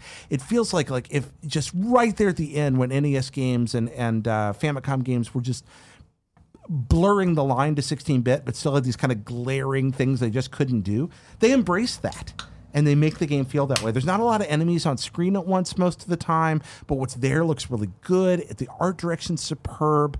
The weapon design is great. Multiple characters. And as soon as you start playing through, you see stuff, you're like, I can't get in there. I can't get up there. I can't go through this thing. I just burst a wall, but I can't go under. Well, it's because there's multiple characters. And as you play through the game, you pick them up. Then you go back and play through earlier levels. And suddenly there's new pathways available and new stuff to find. And I'm not done with it by a long shot, but my initial impressions are very cool. It is, obviously, there's been some talk about the fact that didn't get out on all platforms as quickly as they wanted for people who had ordered it already in Kickstarter. I was a backer like that.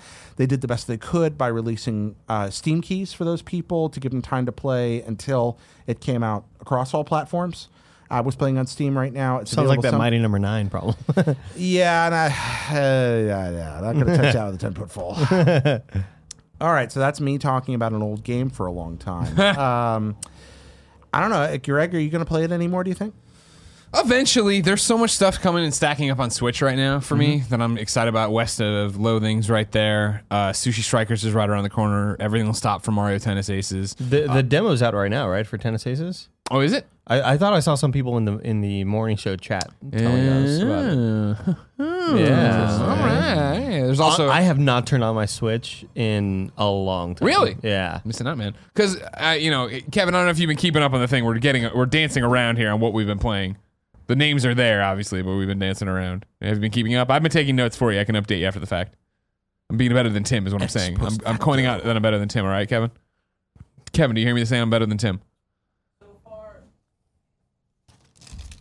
Yeah, I think I'm keeping up, but thank you for keeping notes. I got notes for you, baby. What I'm going to say then is for me, I'm going to jump around and throw to the front garage. I talked about that when I got it. The zombie game, or zombie fight humans, Hotline Miami mixed up with survival horror, whatever. Oh, right. You saw this at GDC. At GDC, yeah. And then it came out, and I started playing. I got it and started it like the night before the last Gamescast was on, then went away. It's the first Switch game in a while, and this is not meant to be a knock against Switch at all, because everybody knows I love my Switch, but it's the first game in a while where I've been like, man, I'm so into this, pop in the dock and actually play it on the TV, rather than get home and be like, well, I want to play whatever else on my PlayStation, so, or like, I want to do this on Xbox, so I'll get this later. It's been like, oh fuck, I actually want to play this. It's fun. It is Hotline Miami zombies, you know what I mean, which is like good for, and it's like, it's incredibly indie. You know what I mean? It's published by Tiny Build. There's a different developer working on it. I forget their name off the top of my head.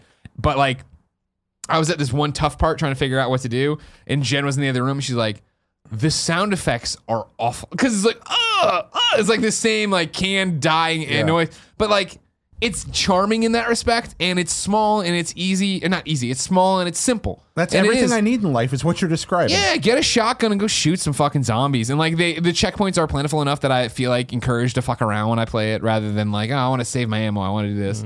I'll go do this. And they do a couple weird things like drugs that are like, you know, you can see through walls at certain... How's the music?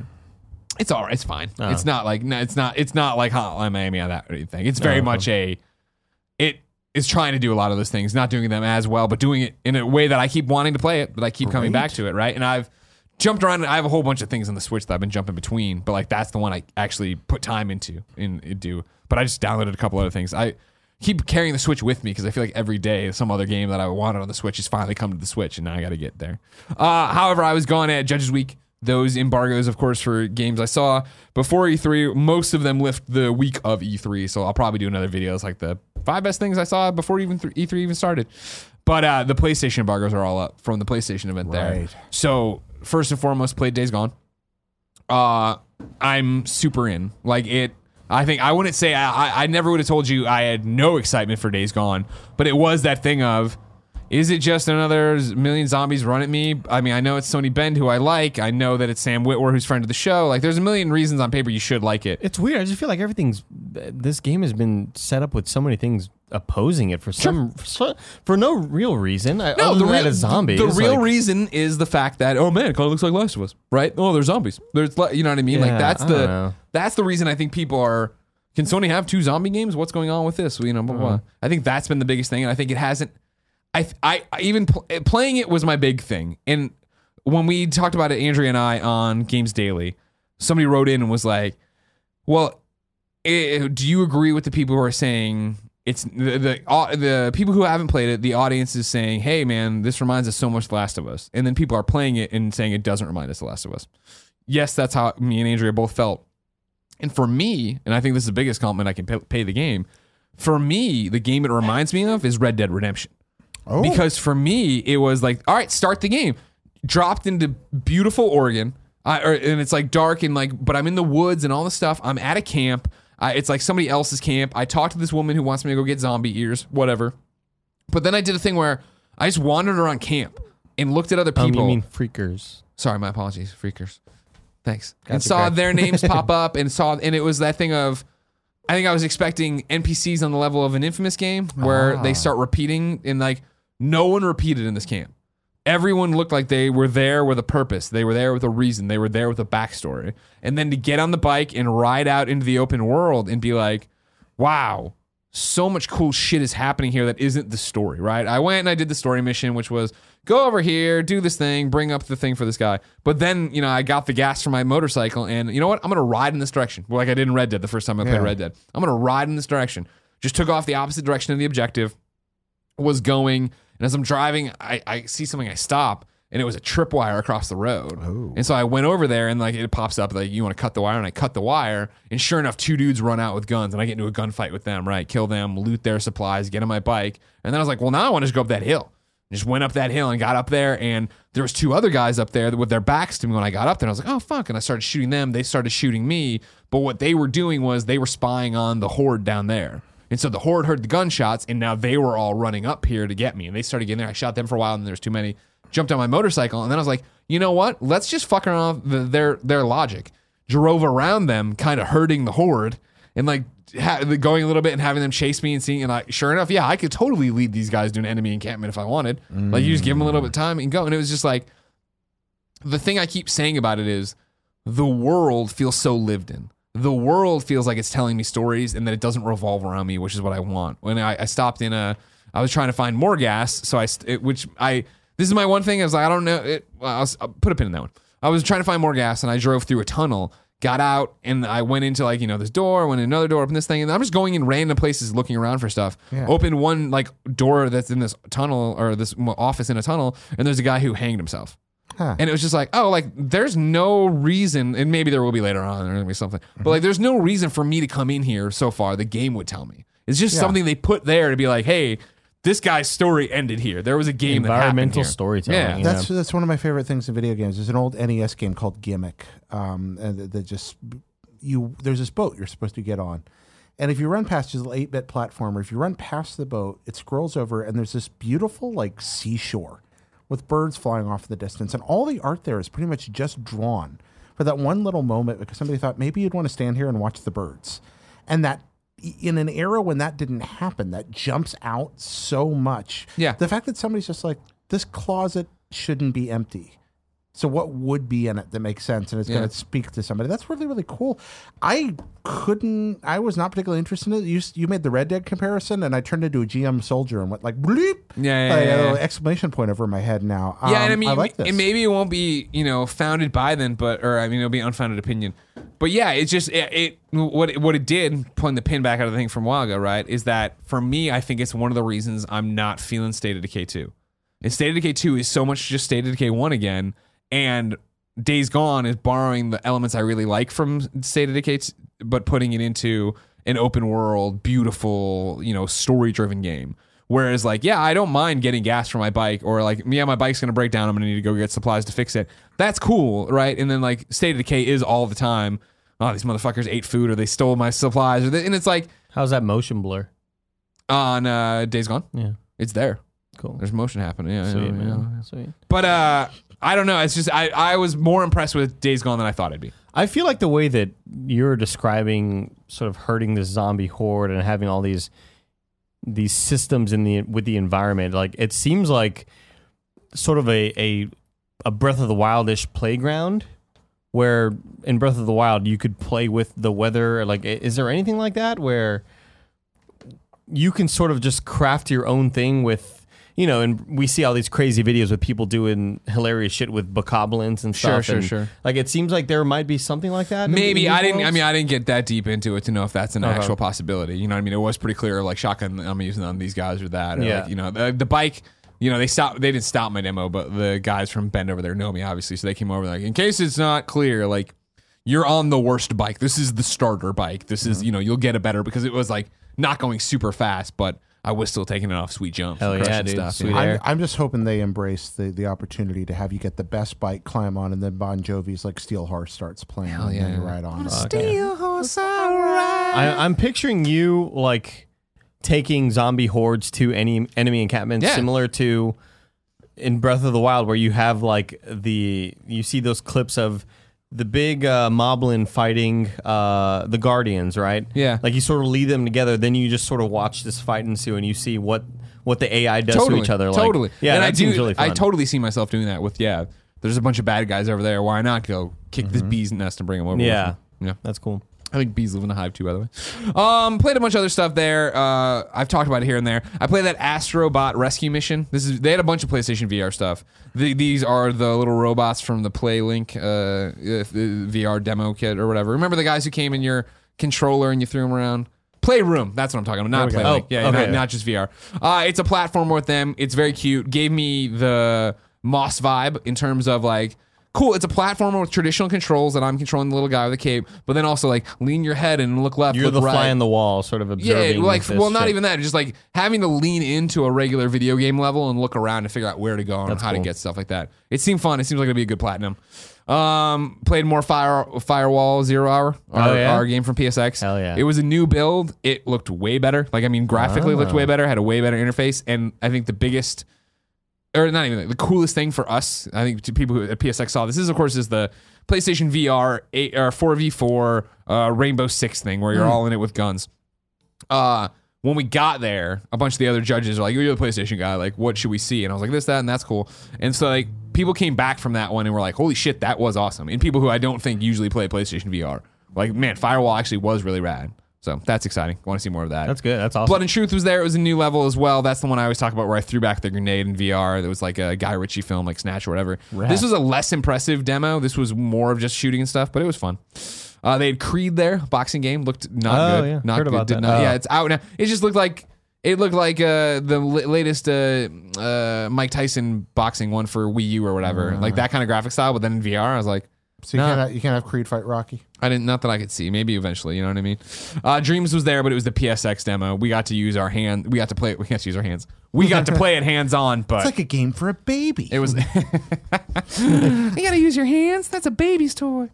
But it was more Dreams, and I'm still interested and excited to see where that one ends up. Thanks for correcting the quote. You had it. No problem. I know where you're at. I know where you're at. Elijah Wood, Back to the Future 2. That's right. Yep.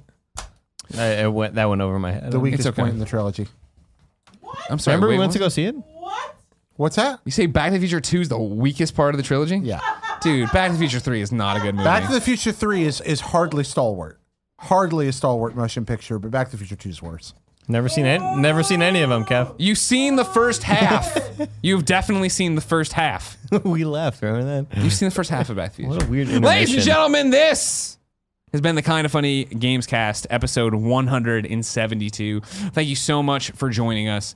By the time you get this will be old information, but it is breaking for us right now. While we were recording this, Total Biscuit passed away. I know a polarizing figure in the games landscape, but was always very, very good to Kind of Funny. Was in our Twitch chat quite a bit. Had me on the show more than once, and was just a good friend. So, of course, rest in peace to him.